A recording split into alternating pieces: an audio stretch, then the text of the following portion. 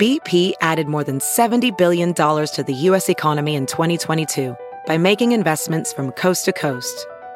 Investments like building charging hubs for fleets of electric buses in California and starting up new infrastructure in the Gulf of Mexico. It's and, not or. See what doing both means for energy nationwide at bp.com/investing in America.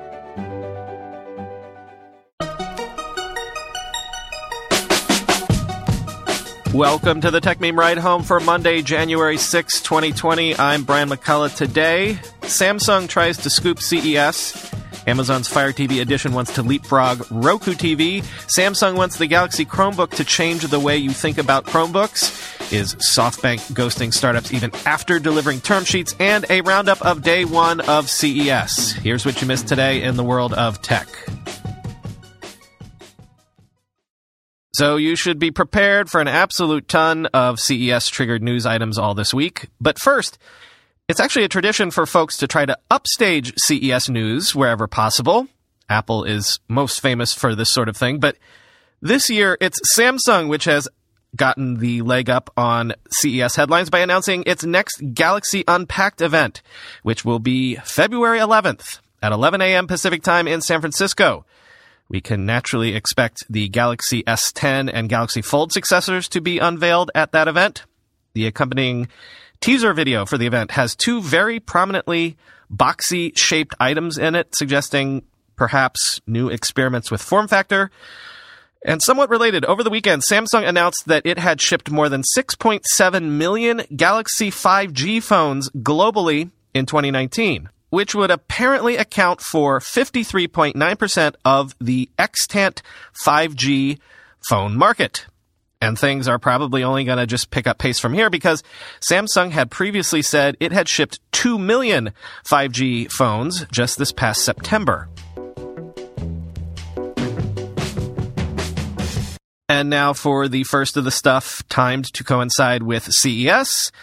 Amazon has announced that its Fire TV Edition is coming to, well, everything. The Fire TV Edition, you may or may not know, powers smart TVs, sort of directly in competition with Roku TV. Quoting The Verge, today Amazon announced a new Fire TV Edition that's capable of powering soundbars and being integrated into automobiles, plus versions designed for operators and certified solution providers. The company's ambitions for Fire TV to become a more expansive platform were already known. Amazon this past fall introduced a new Fire TV soundbar and over a dozen new Fire TV Edition products in order to better compete with Roku, which at the time had gained a lead over Amazon in U.S. connected TV market share. Fire TV's steady expansion on the international front now continues as well.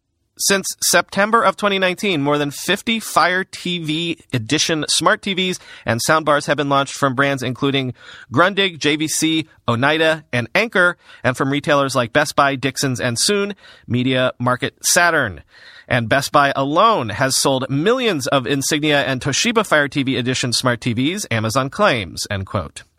But hey, don't sleep on Roku TV because they announced this morning that they have a new Roku TV Ready program, which will allow third parties to release products that are easy to set up and allow users to control those products with one remote. And Roku also said it has brought 15 more global brands on board as partners for Roku TV, including now InFocus, Polaroid, and Walmart's Atvio. Chromebooks. So much for them just being disruptive laptops on the low end of the market. Samsung, among others, wants to bring Chromebooks out of the classroom and into the boardroom with beefed up machines. And to that end, Samsung today debuted the Galaxy Chromebook, which has a 13.3-inch 4K AMOLED display that can rotate 360 degrees, a 10th gen i5 CPU, compatibility with the S Pen, and it's all coming in Q1, beginning at $999. Quoting The Verge, there's a fingerprint sensor for unlocking 2 USB-C ports and expandable storage via micro USB. The screen rotates 360 degrees, and there's an included S Pen stylus that can be stored in a silo on the device itself. It's built out of aluminum instead of plastic, has a large trackpad, and is less than 10 millimeters thick. Also, and I know this is kind of a cheap trick, the laptop comes in an incredibly bold red color that looks electric orange in certain lighting. Samsung calls it Fiesta Red. There's also a plain old gray color, if you like plain old things. Build quality is top-notch. The laptop looks very much like a Pixelbook, in fact. Two very thin and blocky aluminum wedges attached with a slightly curved hinge. There's no fan, and the sound shoots out of the side through tiny holes milled into the metal. In fact, I joked to a Google executive by saying, "I guess I know why you haven't updated the Pixelbook," and was surprised when I got a knowing smile. Samsung and Google have collaborated closely on previous Samsung Chromebooks, and it seems like that's the case again here, end quote. This morning, Dan Primack revealed that sources have been telling him that SoftBank's Vision Fund has actually walked away from several investments in startups over recent weeks. These startups had all received term sheets already from SoftBank to the tune of hundreds of millions of dollars. SoftBank had delayed some funding round consummations recently after the whole WeWork turmoil, but reportedly SoftBank had told the companies involved that the closing delays would only be temporary. Apparently, that turned out not to be true. To say that it's highly unusual for an investor to ghost after delivering a term sheet would be putting it mildly. Here are just two examples, quoting Dan. Honor is a San Francisco home care company for older adults that's raised over $100 million from firms like Andreessen Horowitz, Naspers, and Thrive Capital. It received a term sheet from SoftBank in mid-November with subsequent reports putting the deal size at around $150 million. SoftBank CEO Masayoshi Son gave his blessing during a meeting at his Woodside, California estate with Honor CEO Seth Sternberg. Per a source familiar, SoftBank kept saying it had to run some process stuff before getting the term sheet fully signed, but said they wanted to get it funded by year-end, so it started confirmatory due diligence, law firms, background checks, EY going through stuff, etc. There was no reason to think there was going to be a problem, end quote. SoftBank killed the deal 1 week before Christmas, telling Honor that Son had changed his mind. Son did not personally communicate his decision or rationale to the company, end quote. And Creator is a San Francisco-based developer of hamburger-making robots whose backers include Google Ventures and Khosla Ventures. SoftBank signed the company to an exclusive 6-month term sheet for a round that was many multiples of the $25 million it had raised to date. Quote, "Totally screwed" is how one source close to Creator refers to what happened next. Like with the other examples, it was unexplained delay after unexplained delay, and at one point said it wanted to add a co-lead investor. The company pushed back, and SoftBank agreed to wire between $10 million and $15 million as a show of good faith.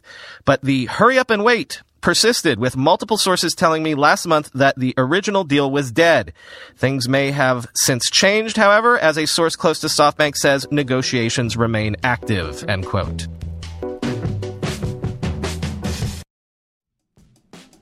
Recently, the world learned the power of artificial intelligence, a technology cybersecurity leaders have been leveraging for years. Now, as AI expands and evolves, those same security leaders are left wondering where humans fit into the next generation of AI-empowered security tools and solutions.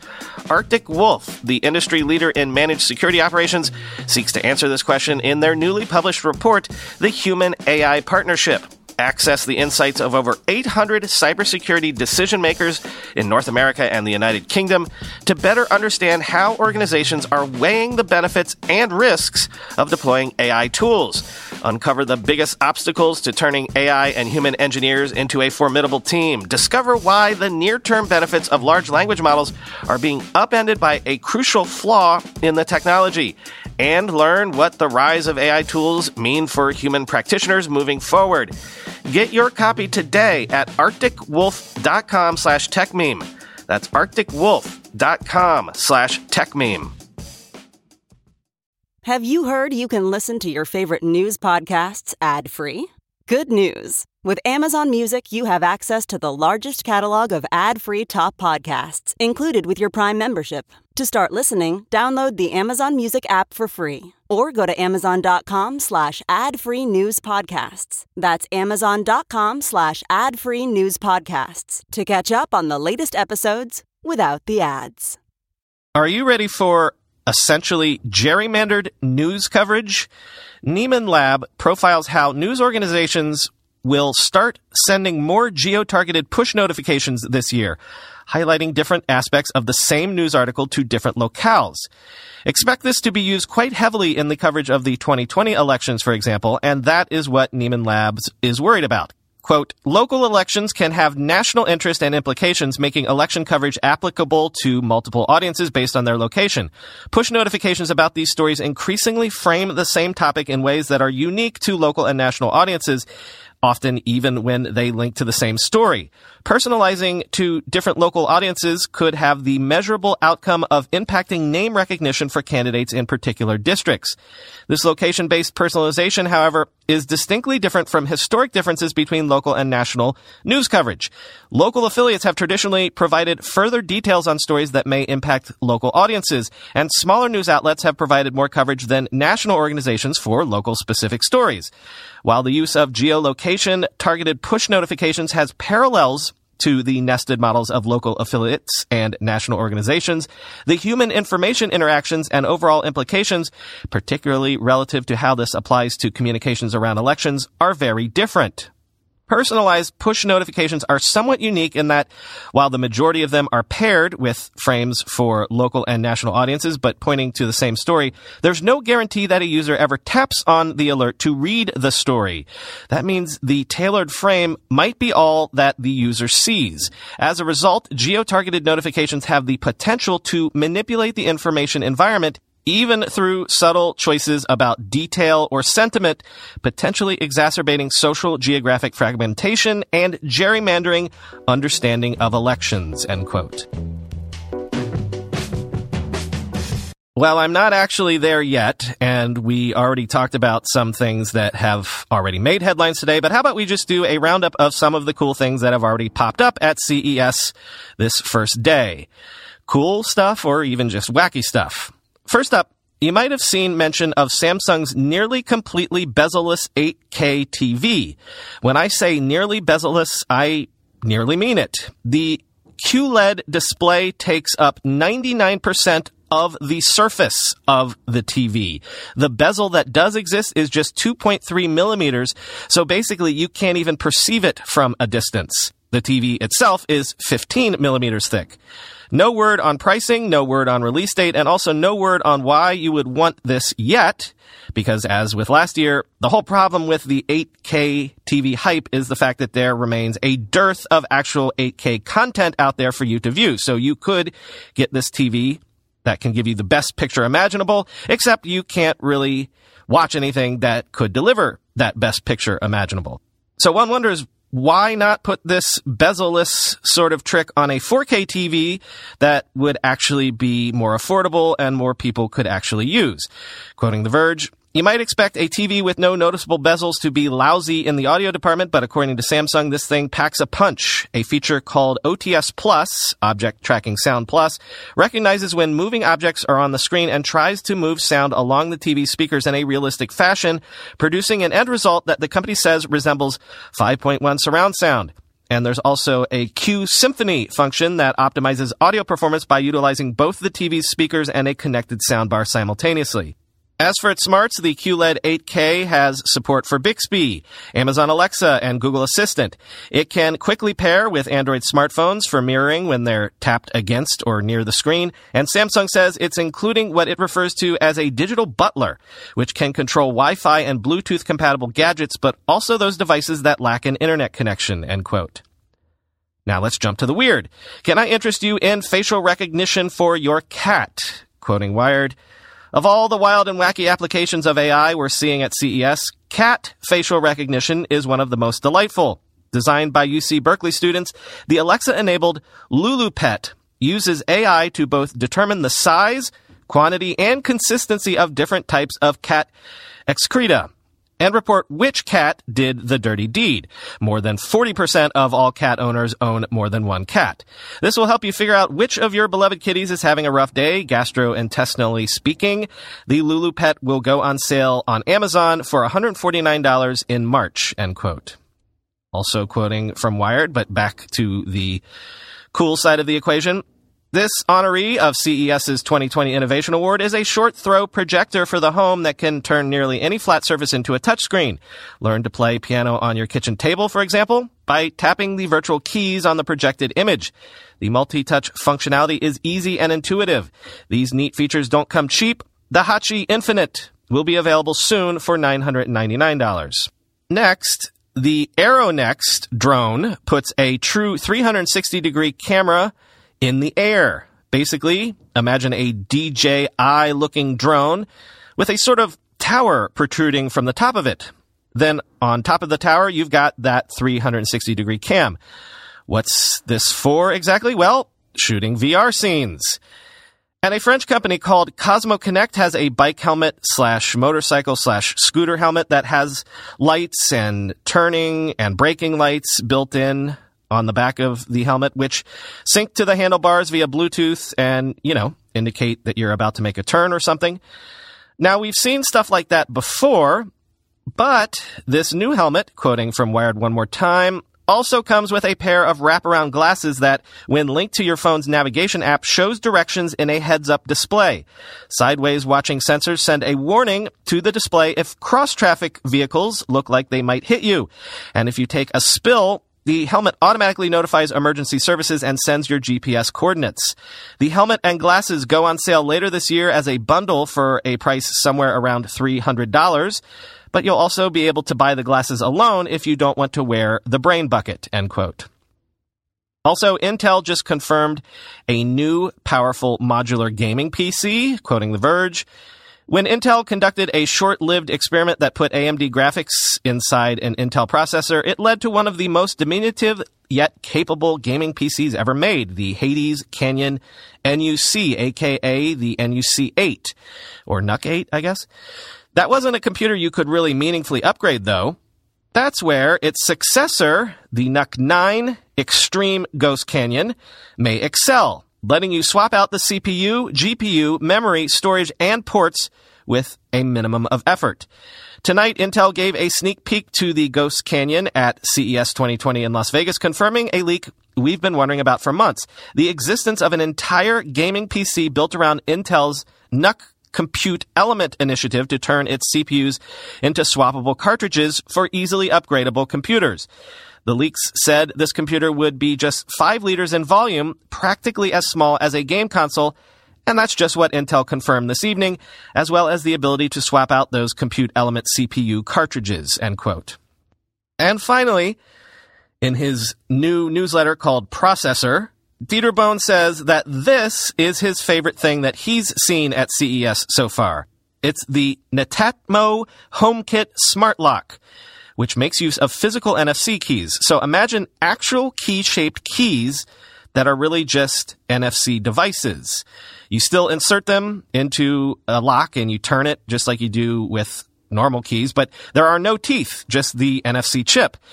Here are the advantages of this, according to Dieter, quote, "Because it uses NFC to authenticate into the lock instead of ground-down metal, you can program the keys yourself. You don't have to go visit a locksmith to change your lock or to get a new key made. You can just order some keys and tap a few buttons in an app.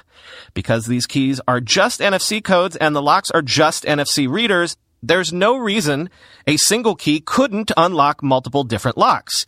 You could mix and match access to doors however you like, just as if you were some kind of office manager. Because it's a physical lock and doesn't have a motor in it, you can power it with 4 AAA batteries and don't need to change them very often. It unfortunately doesn't offer all the advanced remote unlock features you get from more sophisticated locks, but that trade-off might be worth it. Because it's a smart lock, you can still unlock it through the app or with HomeKit if you lose your key. On top of that, Netatmo doesn't charge you a monthly fee, end quote.